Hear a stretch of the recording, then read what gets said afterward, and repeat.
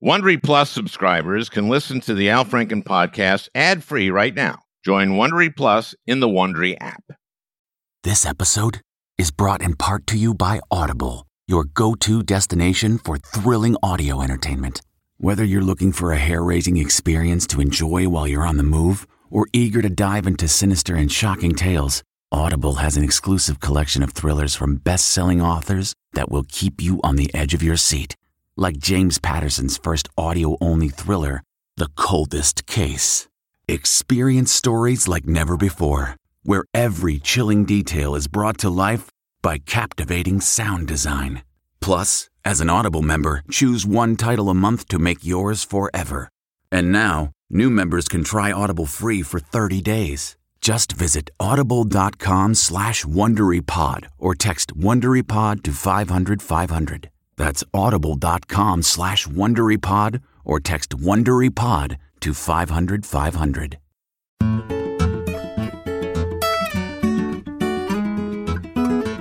Hey, everybody. We've got a great one today, for a change. As you know, I try to keep these shows evergreen.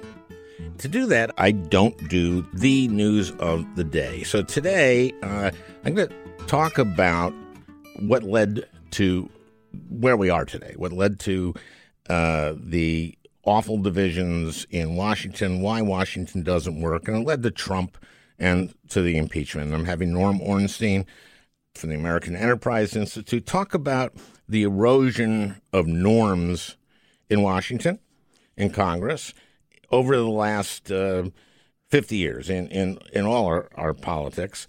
But I do want to say something about the impeachment. I think this will be true forever.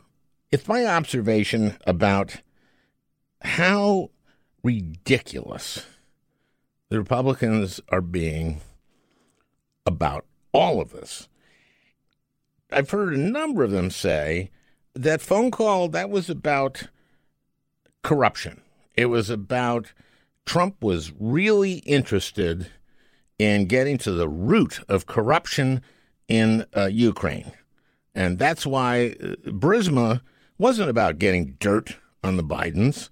It was about his lifelong interest, his lifelong dedication to anti-corruption.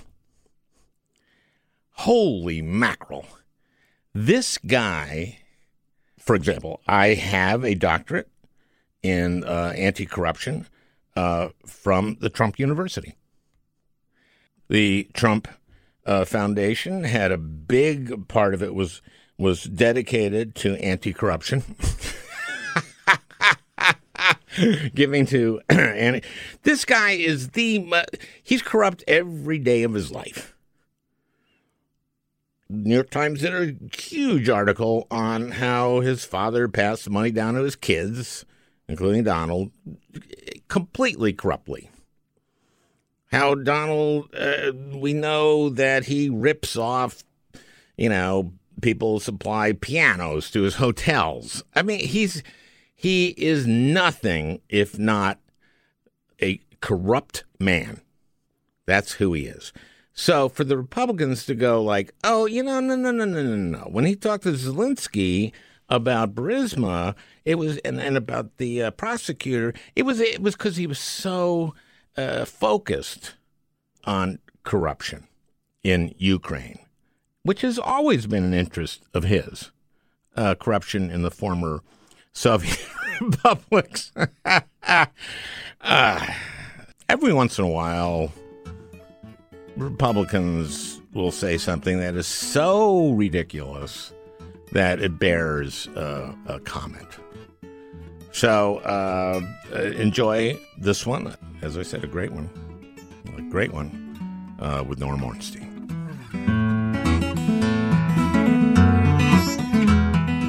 Norm Ornstein is with us today. We really got a brilliant guest for once. And Norm has been a fixture of Washington at the American Enterprise Institute. That's sometimes considered a conservative think tank, but they keep Norm there, I guess, so they can say, see, We got a sensible person here. Now, as I've said many times, I don't do the news of the day. If you want to get that, you can read any paper. You can listen to MSNBC or watch it, or CNN, or whatever you watch, Fox. Not if you want news. Okay. So people who are easily triggered by mention of Trump or Newt Gingrich or Mitch McConnell, don't bother to listen to this, because we're going to be talking about how we got here, how we got to this impeachment, and how we got to this kind of impeachment trial where, God, it just feels like Republicans are putting their fingers in their ears and going, I'm not hearing anything. There's no case here. Ha, ha, ha. I was in the Senate for 8.5 years, and that's exactly how most Republican senators sound when they're not, copying a Southern accent. They all sound like Jerry Lewis. Oh, Lindsay. Okay. So what Norm and I are going to do here is discuss, when did we start losing the norms? When did they start disappearing, I guess? And first, Norm, why don't you explain what a norm is? So a norm is like the do's or don'ts, the shoulds or shouldn'ts of social behavior, any kind of social behavior. You have laws, we have rules for the government, and don't invade someone's space. Yes, that's like when now you're talking a norm. To them. But I'm like when you're talking to them, don't get within 2 inches. And and don't sneeze on somebody. That's a norm. That's a norm. So don't talk too loud when you're in a public place. When your dog craps on the sidewalk, pick up the poop. Right. Now, in some places, they've got ordinances against that, but in others, it's just a norm. It's just a norm. It's civil behavior. Right. But it's also what you do within the boundaries of a society and of institutions, how you behave. And the fundamental here is that no matter what your laws, no matter what your rules, you can violate them by violating the norms that are built around them. And that's particularly true in government. And fundamentally what's happened in a whole host of areas in our discourse and in the behavior of our politicians, our legislators, a lot of our media figures too, is that the norms that existed for a long period of time that are kind of the glue that keeps the foundation together have been violated regularly and disappeared. And I just would note one of the phrases that I use probably daily now from an old friend and mentor, the late Daniel Patrick Moynihan, who wrote a seminal article called Defining Deviancy Down. And the idea is once you start to shatter norms of behavior, then before long, the new way in which you operate becomes the norms, the new normal. And you can keep moving down further and further and further. And that can apply to the language that is used, to the way you operate in the context of any institution. I think, in a way, this started with the Civil Rights Bill, which was one of the great accomplishments of our time, or of that time. What happened is that at least between World War II and then, we had bipartisanship because we had Southern Democrats. And they were Democrats because the Republicans had sort of conducted the Civil War, so they were Democrats. So we had these conservative Democrats down south, and you had these liberal Republicans, your Jacob Javits, et cetera, in the Northeast. And so to get anything done, you had to act in a bipartisan way. So, we can look at norms through a variety of lenses. When you mentioned the Civil Rights Bill, it triggered for me a really interesting review in the New York Times Book Review last Sunday by Jonathan Rauch of a book by Christopher Caldwell, who for a long time was with the Weekly Standard. Oh, yes. Sort of, but seen as a really bright conservative light. And he's written a new book, I can't remember the name of it, but the fundamental core of it is that the civil rights and voting rights bills destroyed our way of life and sent us down the path of destruction to where we are now. And in a way, what it was is... Wait, whoa. Yeah. I think he's saying something different than I'm saying. No, he's saying the exact opposite of what you're saying, except there's an interesting twist on it. Because what he was saying is what that did was to alter not just the power structure in America, but the norms. And the norms back then were, you can have destructive norms and you can have constructive norms. Back then were, you know your place, you keep your place. And yes, you can serve whoever you want, and that means you can deny service to whoever you want. And when those norms went away and we got norms of equality and rights, I mean, I read this review and I thought, this guy's nuts, and used to be in a different category. But it's a reflection now of a frame that we have that you see with Tucker Carlson and Laura Ingraham, and you see it with Trump's appeal and with others. They want to restore destructive norms, the norms that basically had people of a different race, people of a different religion, because after all, those norms also included a very sharp dose of anti-Semitism. And it should be noted that the Civil Rights Bills, the Civil Rights Act of 1957, which was the first one, modest one, and then the Civil Rights Act in 64, the Voting Rights Act in 65, would never have happened without Republican support. Of course, because the Democrats were dominated by those Southerners, and it was the leadership was because they were there for life. Yeah, they figured out how to maintain their power by taking the power positions. That was the deal they cut in many cases, even to get progressive legislation like the New Deal and the early parts of the Great Society. But then after the Civil Rights Act of 64, those Southern Democrats became Republicans. And the liberal Republicans from the Northeast and some from the West became Democrats. And that started this complete end of bipartisanship led by these really nasty right-wing Republicans from the South, which brings us to Newt Gingrich, who I think is one of the key figures, if not the key figure, in the disintegration of norms in Washington.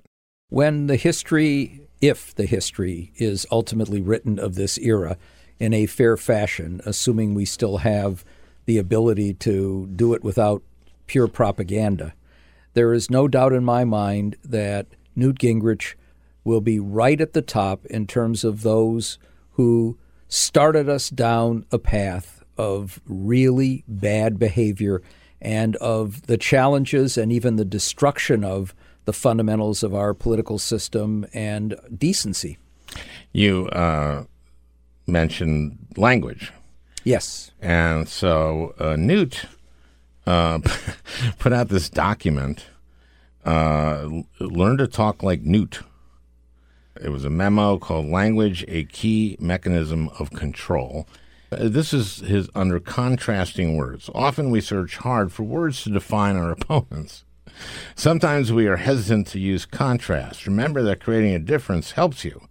These are powerful words that can create a clear and easily understood contrast. Apply these to the opponent, their record, proposals, and their party. Decay, failure, collapse, destroy, sick, pathetic, lie, traitors. It goes on and on, but you get the idea there. And we know that Newt did classes for potential candidates to teach them how to use this kind of language, and deliberately tried to basically blow up the way in which we had operated with good faith in a political system. He did a lot of things. Yeah. I think he, as you said, is a huge figure in changing Washington, changing politics, basically because he was just vicious. We're going to take a short break. We'll be right back with Norm Ornstein. This Mother's Day, celebrate the extraordinary women in your life with a heartfelt gift from Blue Nile. Whether it's for your mom, a mother figure, or yourself as a mom, find that perfect piece to express your love and appreciation. Explore Blue Nile's exquisite pearls and mesmerizing gemstones that she's sure to love. Enjoy fast shipping options like guaranteed free shipping and returns. Make this Mother's Day unforgettable with a piece from Blue Nile. Right now, get up to 50% off at BlueNile.com. That's BlueNile.com. Man, that sunset is gorgeous. Grill, patio, sunset. Hard to get better than that. Unless you're browsing Carvana's inventory while you soak it all in. Oh, burger time. So sit back, get comfortable. Carvana's got thousands of cars under $20,000 just waiting for you. I could stay here forever. Carvana, where car buying meets comfort meets convenience. Download the app or visit Carvana.com today.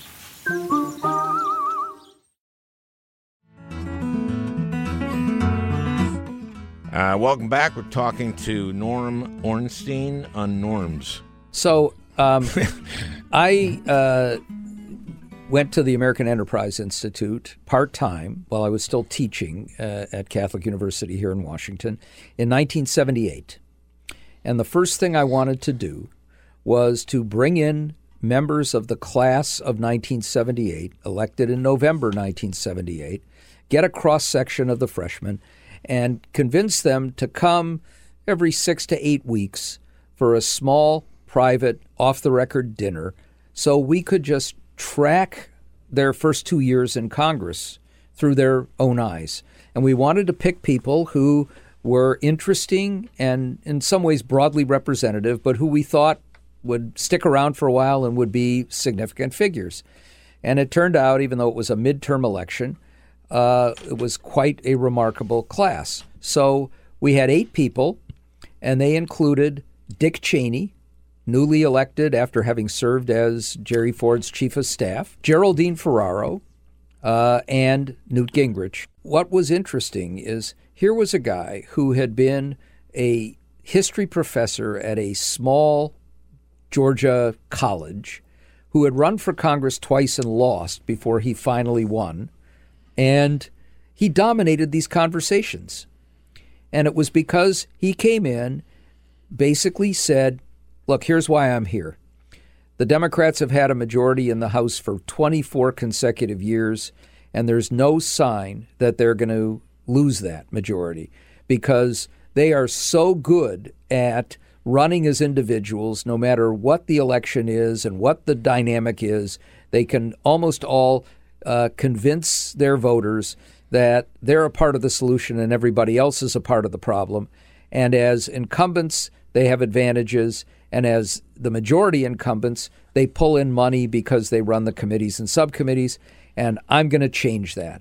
And here's how I'm going to change that. And he knew this from the first day he entered. And it was basically he was going to blow up the system as we knew it. He was going to destroy the House to save it. And it would take him a while to do it. But it was fundamentally, I'm going to tribalize our politics, and then I'm going to nationalize them. I'm going to divide Americans, and I'm going to get them so disgusted with Washington and Congress that at the right moment they'll say, throw the ins out and bring the outs in, and then we win. And 16 years, systematically, he did it. And along the way, basically destroyed all of the norms of governance that were not simply ones that had enabled Democrats to maintain power and have Republicans in many cases work with them. Because going back to what you were saying before, if you looked at the major committees, the Democratic chairs in most instances were probably closer in viewpoint to their Republican counterparts, the ranking members, than they were to the junior liberal Democrats. And so they could work their deals out together. But the Republicans were still junior partners. But it was all about trying to maintain some institutional integrity, to provide some opportunities for minority members to participate in the process, to act with good faith, to keep your word, to be aggressive in debate, but keep it within certain boundaries, to follow the rules and the regular order, including how long votes would take, including what kinds of amendments there would be, including the kind of stuff that you saw in grade school about how a bill becomes a law, moving from a subcommittee to a committee, and then getting a rule established to allow amendments, then passing a bill in one body. Right, passing budgets in each committee. Passing budgets, passing bills, having the Senate do a similar thing, and then meeting together to reconcile differences, having a relatively open process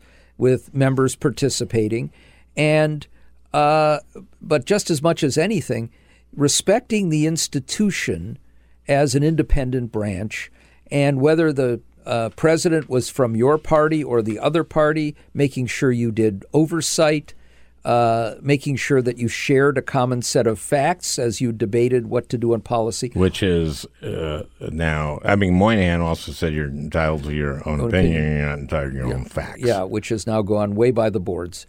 So Newt set out systematically to blow all of that up. The first thing he wanted to do was radicalize his own party members, including some who had worked quite effectively with Democrats, and then to cause the Democrats in the majority to overreact as he prodded them, and to use his ability to take the rules and distort them in ways that would outrage not just the Democrats but others.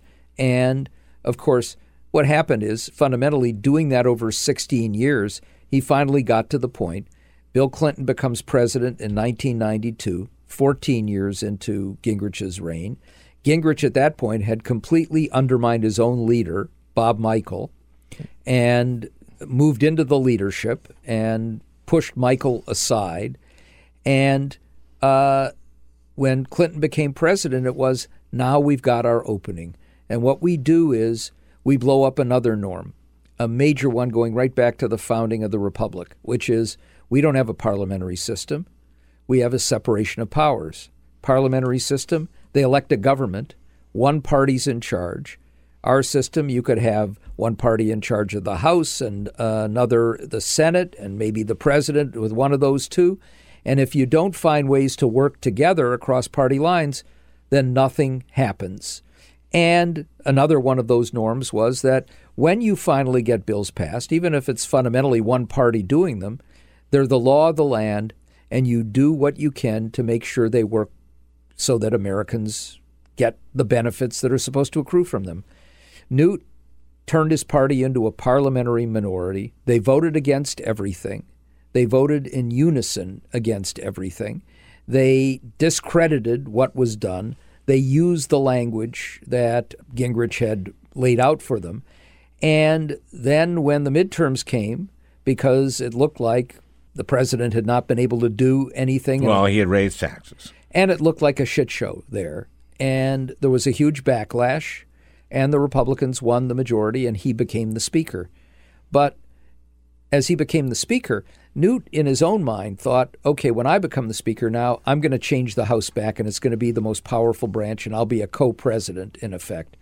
But his progeny, all those people he trained along the way to have contempt for government, contempt for anything that government did, hatred of Washington. Don't bring your families to Washington because Washington is like a leper colony and you don't want to infect people. You come and you do your business to try and clean it out and then you leave. But they didn't follow his guidelines, and before long he was out as leader. But what he had generated amplified and continued and got much worse and helped more than anything else to lead us to the horrible place we are today. I mean, he did some things, like specific things that I think were very unhelpful on science, for example. So when Newt became speaker, he didn't just stop. One of the first things he did was to eliminate the Office of Technology Assessment. That was an arm of Congress that contained scientists and other professionals to give Congress accurate technical and scientific information to make its decisions. A lot of those decisions, however, enraged Republicans, especially during the Reagan era. As an example, we had this big fight over the MX missile, this gigantic missile that Reagan wanted to combat the Soviets. And they made all kinds of claims about what the missile could do, what it would cost. And the Office of Technology Assessment came up with data that challenged a lot of the assumptions there. Then we had environmental issues, and we had information about the health costs, about what toxic chemicals would do, about what acid rain was doing. And a lot of those who funded Republicans and other Republicans didn't like those. So what do? You don't combat it with your own ideas or accept the facts and then try and tailor your policies to make them work. Instead, it was, we're going to eliminate the experts here, and then we're going to do an attack on their facts and an attack on expertise generally. The norms that we used to have were, we're going to rely on facts. We will take experts, and where experts may differ, we will systematically look at the data. We will do peer-reviewed studies. We will look at what the mountain of evidence suggests. You think that was a good idea?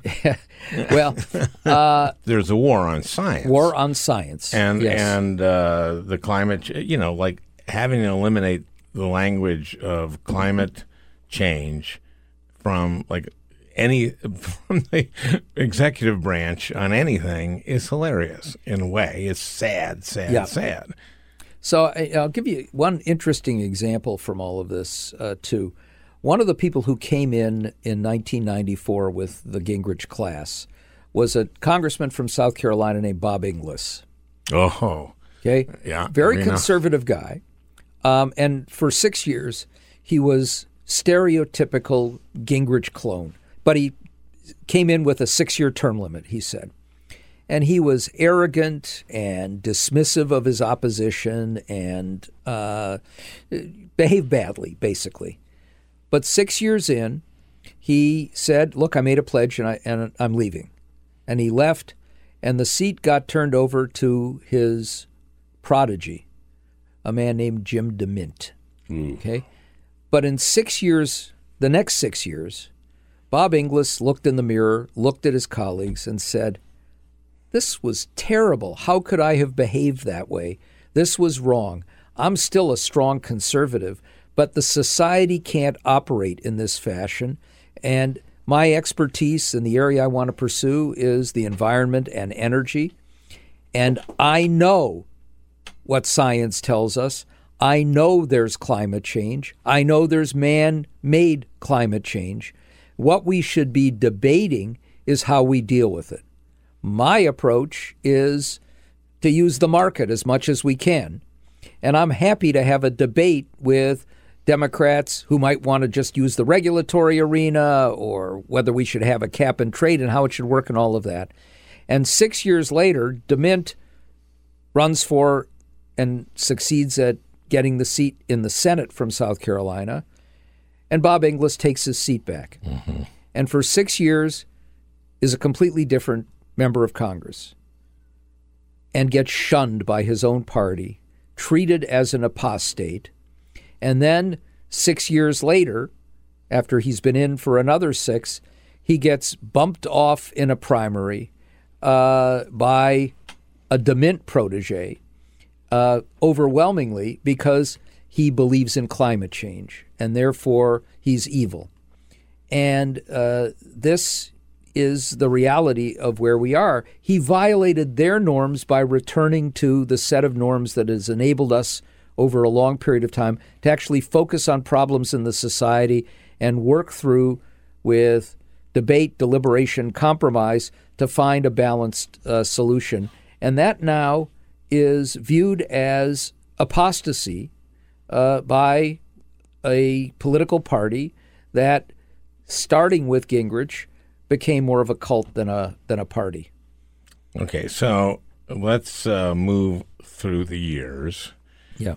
You wrote The Broken Branch with Tom Mann. In 2006. Okay, now that's looking at kind of delay and Abramoff and... Yeah, that's Congress, and it was a lament about the decline of what we call the regular order, what I was talking about earlier, that you would debate legislation in committees, starting in the subcommittees, that you would work out some of the differences. It used to be the case, for example, that on the Appropriations Committee that would allocate money, the subcommittees would have staffs, and the Appropriations Committees would have a staff where there was a Democratic staff and a Republican staff, but they worked together to come up with numbers that everybody could agree on. And then in the subcommittees, they'd have give and take, and they'd get a bipartisan agreement, and they'd bring it up to the full committee, and they might make some adjustments. And then the committee would take it to the floor, and they'd all say, this is what we've all worked out, and people would go along. What Gingrich did was to weaponize the minority, and eventually what became his majority, on the Appropriations Committee, insisting that the staffs had to be kept separate, basically getting the members of these appropriation subcommittees, even as they worked with the Democrats to get the numbers, then when the bills came to the floor, they'd vote against their own bills, and to demonstrate that it was these evil people who were destroying America. And all of that... So I can say, what a dick. That's a good word to use, yes. Okay, we could think of some others, but given the norms of language now, that's a mild term that we could use, yes. He left because he had ethics problems, right? Yes. And of course, going back to the norms, what Gingrich did as well was to weaponize the ethics process, which admittedly had not worked perfectly. Often they had, the two parties together, because Congress has to police itself, would ignore ethical violations. But there was at least a good faith effort to make sure that if people went way outside the bounds of what was ethical, they would be punished in some fashion. Gingrich and have some due process. And have a due process. Gingrich weaponized this by criminalizing policy differences, and he started and built his reputation in Congress with Republicans by going after and then taking down Jim Wright, the Speaker, who had succeeded Tip O'Neill, and who had done some things that were shortcuts, ethically highly questionable, but what would normally be punished by censure, an admonition on the floor or even a censure, basically forced Wright out of office. That came back to haunt Gingrich when he became Speaker. And ultimately, one of the things that brought him down was he went after Clinton over his relationship with Monica Lewinsky. And it turned out, of course, that at the same time, while he was married to his second wife, he was having an affair with a staffer in Congress who became his third wife. And that seemed a little hypocritical. It did have a tinge of hypocrisy attached to it. His whole remember the thing with his first wife?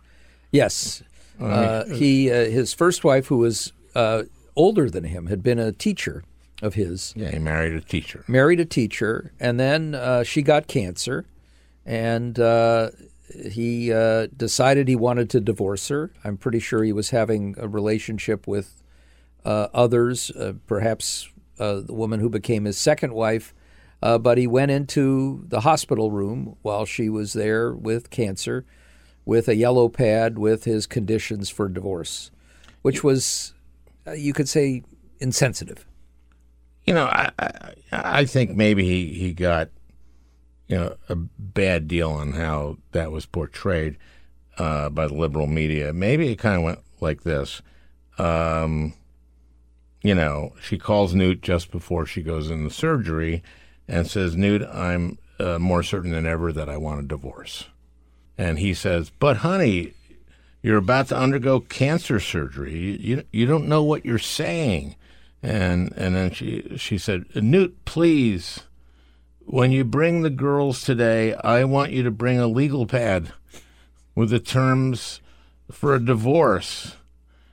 And he says, "For God's sakes, you're having cancer surgery."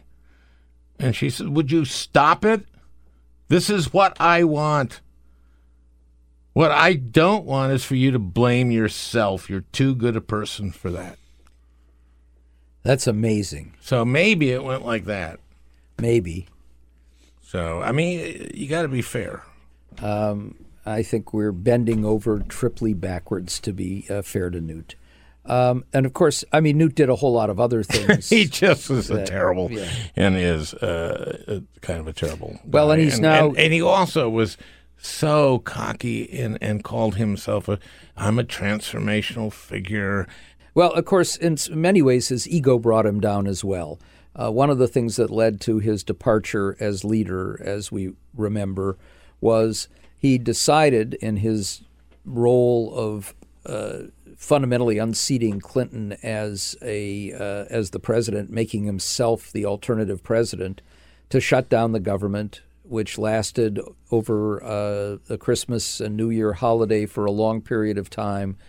And that was basically he threw a fit after he came back from Israel. After that, and there was an enormous public backlash. And then he was on Air Force One going to the Rabin funeral. Mm-hmm. And on the trip back, he was not in the front cabin with the president, but in the back cabin with most of the other leaders. And he threw a fit and said, that's why I'm shutting down the government. And the New York Post had this remarkable picture on its cover of a baby in a diaper, the crybaby Newt. And they lost big in the next election in 1998, and his colleagues dumped him. We're going to take a quick break now, but we'll be right back with more Norm on Norms.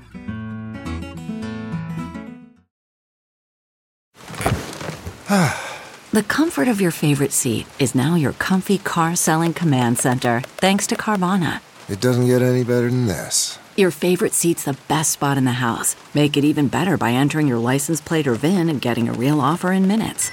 There really is no place like home.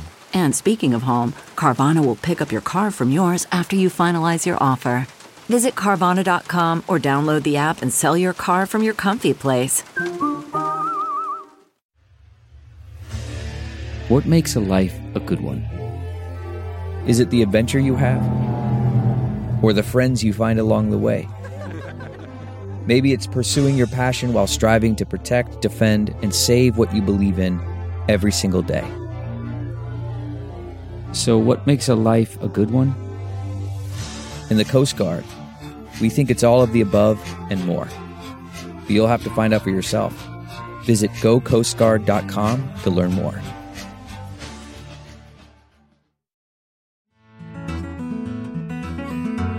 Welcome back. We've been having a great discussion, for a change, with Norm Ornstein on norms and the violation of them. Enough about Newt, because McConnell. Let's skip delay and all that, the broken branch. McConnell, I think, to me, the quintessential McConnell thing was invoking what he called the Biden rule to not give Merrick Garland even a hearing. That was an in-your-face, I don't care what any of the norms are by McConnell. You know, I often, Bob Dole's cleverest line was when there was a meeting with the former presidents and the president, and it was Ford, Carter, and Nixon. Mm-hmm. And Dole referred to them, Ford, Carter, and Nixon, as hear no evil, see no evil, and evil. And Dole, if we think of hilarious guy, Dole had a great and often dry and sometimes cutting sense of humor. But if I think about a picture of Gingrich, McConnell, and Trump, I couldn't use that same characterization. It would be evil, evil, and evil. Well, McConnell, first of all, let's just start. Obama gets elected. He meets with his caucus and says, we're just going to oppose him on everything. And we want him to be a one-term president, and that's our goal. So we actually know that Gingrich was a part of that as well. We know that on Inauguration Eve, January 20th, 2009, Barack Obama's won handily election to the presidency. The Democrats have a majority in the House and a healthy majority in the Senate, and a group of Republican leaders, including Gingrich and Kevin McCarthy and Eric Cantor and Mitch McConnell, meet for dinner at the Caucus Room, a steakhouse just a few blocks from the White House, while all the inaugural parties are going on and Democrats are dancing. And we know that they go into this dinner depressed, demoralized, disillusioned. They've just been wiped out. And they came out with a spring in their step because, in effect, what they decided to do was to repeat Newt Gingrich's playbook. And that was, we're going to be a parliamentary minority, and we will unite in opposition to everything that Obama wants, even if it would be good for the country. And at this point, the economy is cratering. We are losing 800,000 jobs a month. We're in the midst of the Great Recession, which is threatening to become a new Great Depression. And even then, he kept resisting and resisting a stimulus package until finally three Republicans, the two from Maine and a Specter, decided they needed three, so that they cut a deal, and that deal actually was a pretty destructive deal that included, for example, a large amount of money to fix the alternative minimum tax, which did nothing to stimulate. Mm-hmm. It included Susan Collins insisting that no money be used for school construction because she said, wrongly, that the federal government didn't do school construction. But they did get that through. But let me take it back on the stimulus, because it's McConnell who we'll get to in a big way, but it's also in the House. So Dave Obey was then the chairman of the Appropriations Committee, Democrat from Wisconsin. Mm-hmm. And he calls in his counterpart, the Republican, Jerry Lewis from California, a different Jerry Lewis. Oh, Lindsay. And Dave Obey says, Jerry, the economy is flat on its back. We could end up in a horrible place, in a much worse place. We've got to do something to stimulate it. I've been tasked with pulling together a stimulus package. We want to work with you and your party. And what I want you to do is go back to your leaders and to your rank and file members and ask them what things they would like to see in a stimulus package and what things are simply non-starters. And bring it back to me and we'll work something out. And Lewis laughed and pointed his finger towards the ceiling and said, I'm sorry, Dave. I have orders from on high. We are not going to cooperate. Eric Cantor, Kevin McCarthy, and Paul Ryan all agreed to this. And a couple of weeks into the session, I'm at a reception, and I'm introduced to a freshman Republican from Louisiana, the first Vietnamese American in Congress, who had gotten elected in a very Democratic district. It was the district that had been occupied by Bill Jefferson, who denied that he had been bribed, and they found $90,000 in a freezer, right? So finally, after... You want to keep the bills fresh. Yeah, well, yes. Cold cash, we call it. And after years of, ethical issues involving him, voters finally voted him out. So here is this Republican in an overwhelmingly Democratic district, one that had been ravaged by Katrina, besides the economic issues. And his only hope of winning a second term was to represent his district and bring down some money so that they could get out from under the damage of Katrina and get their economy moving again, right? I watched him on the House floor from the gallery when they voted on the stimulus package. And to make sure that it would be unanimous Republican opposition so they could undermine it and run against it, I saw this poor man sandwiched between Eric Cantor and Kevin McCarthy and squeezing him to make sure that he would not yield and instead would fall on the grenade, give up his own career to maintain that unanimity. That's how far they would go. so they could undermine Obama and the needs of the country.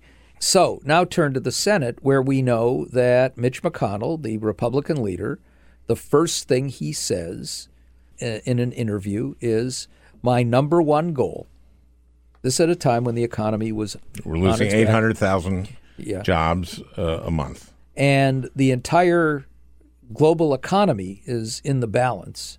And he says, my number one goal is to make Barack Obama a one-term president.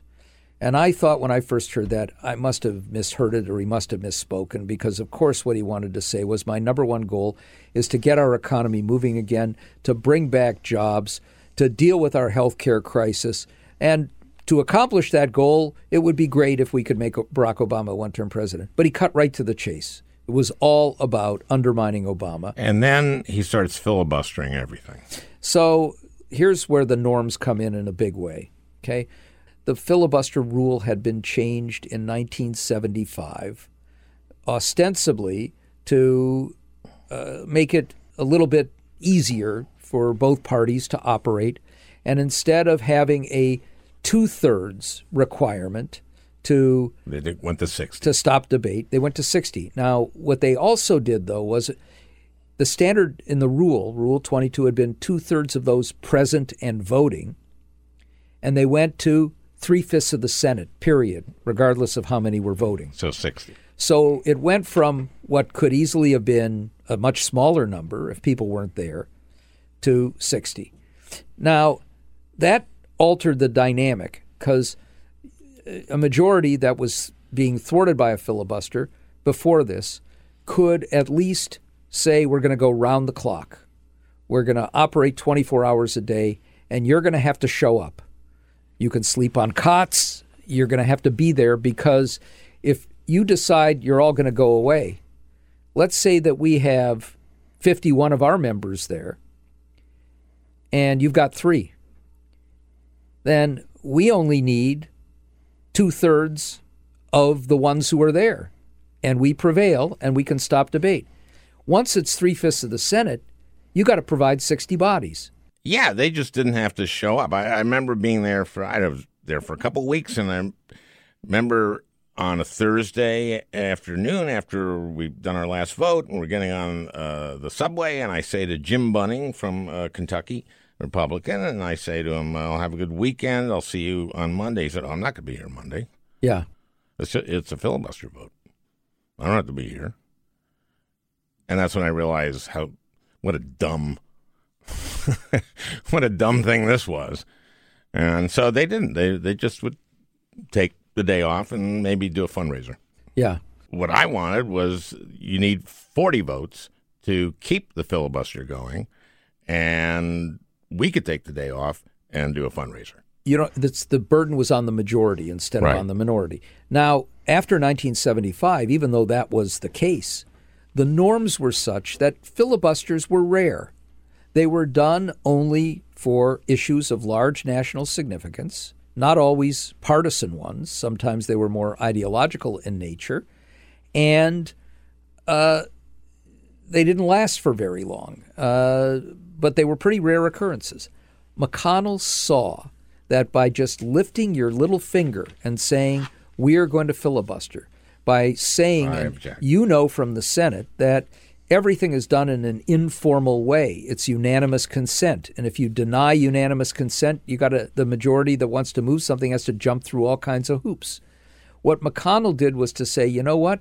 I'm going to take this and distort it for our own purposes, and began to raise the filibuster bar for almost every significant bill, but also for all judges. And this is a norm. This is a big violation of the norm. Right. You can operate within the rules, but blow up the place by violating the norms.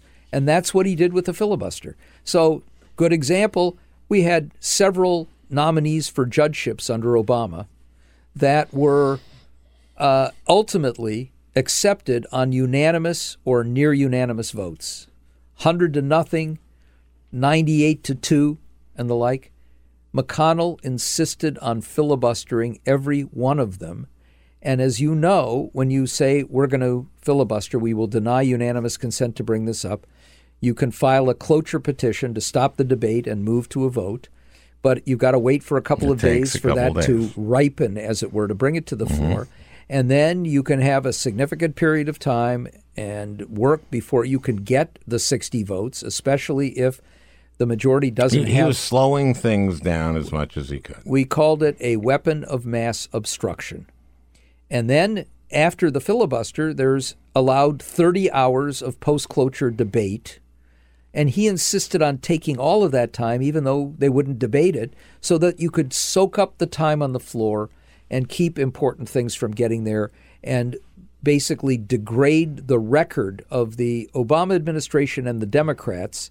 And then, of course, it was also whatever they did manage to get through, work overtime to discredit it, to try and undermine it, to keep the laws from being implemented, which is also a violation of the oath, but it's another norm. The norms have always been, it's the law of the land, let's make it work as best we can. We can fight another day of whether it ought to be changed, amended, or eliminated.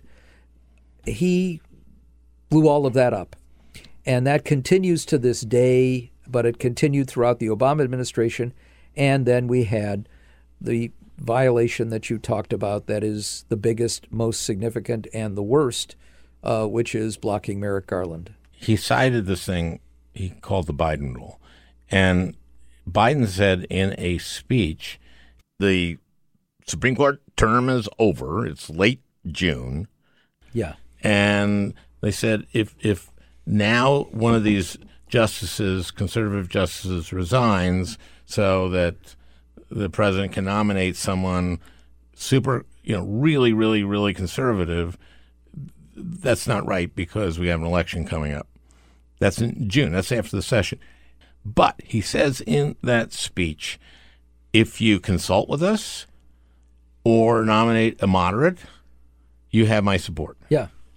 So he keeps citing the first thing and not the second. Now, cut to a number of months ago, and he's asked if a vacancy occurs in the Supreme Court next year, what would you do? And he says, I'd fill it. And he laughs. Yeah. And so this is basically saying there are no rules. It's whatever I can get away with, right? What happens with norms when you start to break them? What can bring people back? There has to be a sense of shame and a pressure great enough that somebody is forced to change behavior to reinstate a norm. If you don't have that sense of shame, if you can't blame the people responsible for bad actions, they have no reason to change. Shame on you, Mitch McConnell. Shame on you, Donald Trump. Shame on you, Mick Mulvaney. Shame on you, Lindsey Graham. Shame we could on spend the next 6 hours. Every Republican senator who seems to be sitting there saying, you don't need witnesses. You don't need documents. My God. So the second article of impeachment, to just talk for a little bit about where we are, Donald Trump at Davos says, I'm fine with this impeachment trial because we've got all the evidence and they're not going to get any of it. Basically saying, you bet I'm obstructing Congress. Now, if norms of common behavior, and one of them is institutional patriotism is what it's called, the Senate, we have to protect our own prerogatives, they would be so appalled by that they would jump all over this, force him to give up the documents, but also say, yes, he has violated his office in doing so. Not one word, nothing. This is the norm now is whatever the cult leader tells us, cult leader being Trump or his chief lieutenant McConnell, that's what we do. And you can't operate in a political system that way without disaster. Have a nice day. Thanks, Norm. We actually could have gone a lot longer on Trump, I think, but we'll have time for that again. Hours. Yeah, I mean, it is sickening. And it's pathological, and it's amazing. But yes. I'm just saying what everyone says every day. So why am I bothering? You've been listening to Norm Ornstein and me, and thank you, Norm. Thank you, Al.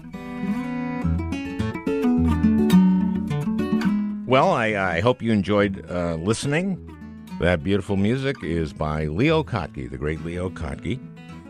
I want to thank Peter Ogburn for producing this podcast. We'll talk again next week.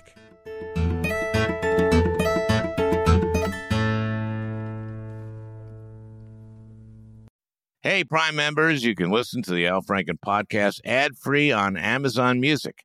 Download the Amazon Music app today. Or you can listen ad-free with Wondery Plus in Apple Podcasts. Before you go, tell us about yourself by completing a short survey at Wondery.com/survey. Once upon a beat. Remember those stories and fables that would capture your imagination and you couldn't wait to see how they would unfold? And now, when you read them as an adult, you think, some of these old tales could use a fresh spin.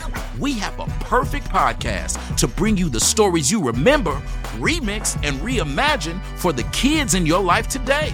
Join me, DJ Few, and my trusty turntable, Baby Scratch, as we spin up new tales in the New Kids and Family podcast, Once Upon a Beat. Wondery and Tinkercast are bringing you a jam-packed, music-filled weekly party where hip-hop and fables meet. It's Once Upon a Beat. Follow Once Upon a Beat on the Wondery app or wherever you get your podcasts. You can listen to Once Upon a Beat early and ad-free right now by joining Wondery Plus in the Wondery app or Wondery Kids Plus in Apple Podcasts. Once Upon a Beat. The early 2000s was a wild time for reality TV. There seemed to be an endless supply of shows that delivered entertainment for us, but trauma for children. I'm Misha Brown, the host of Wondery's podcast, The Big Flop. Each week on The Big Flop, comedians join me to chronicle the biggest pop culture fails of all time and try to answer the age-old question, who thought this was a good idea?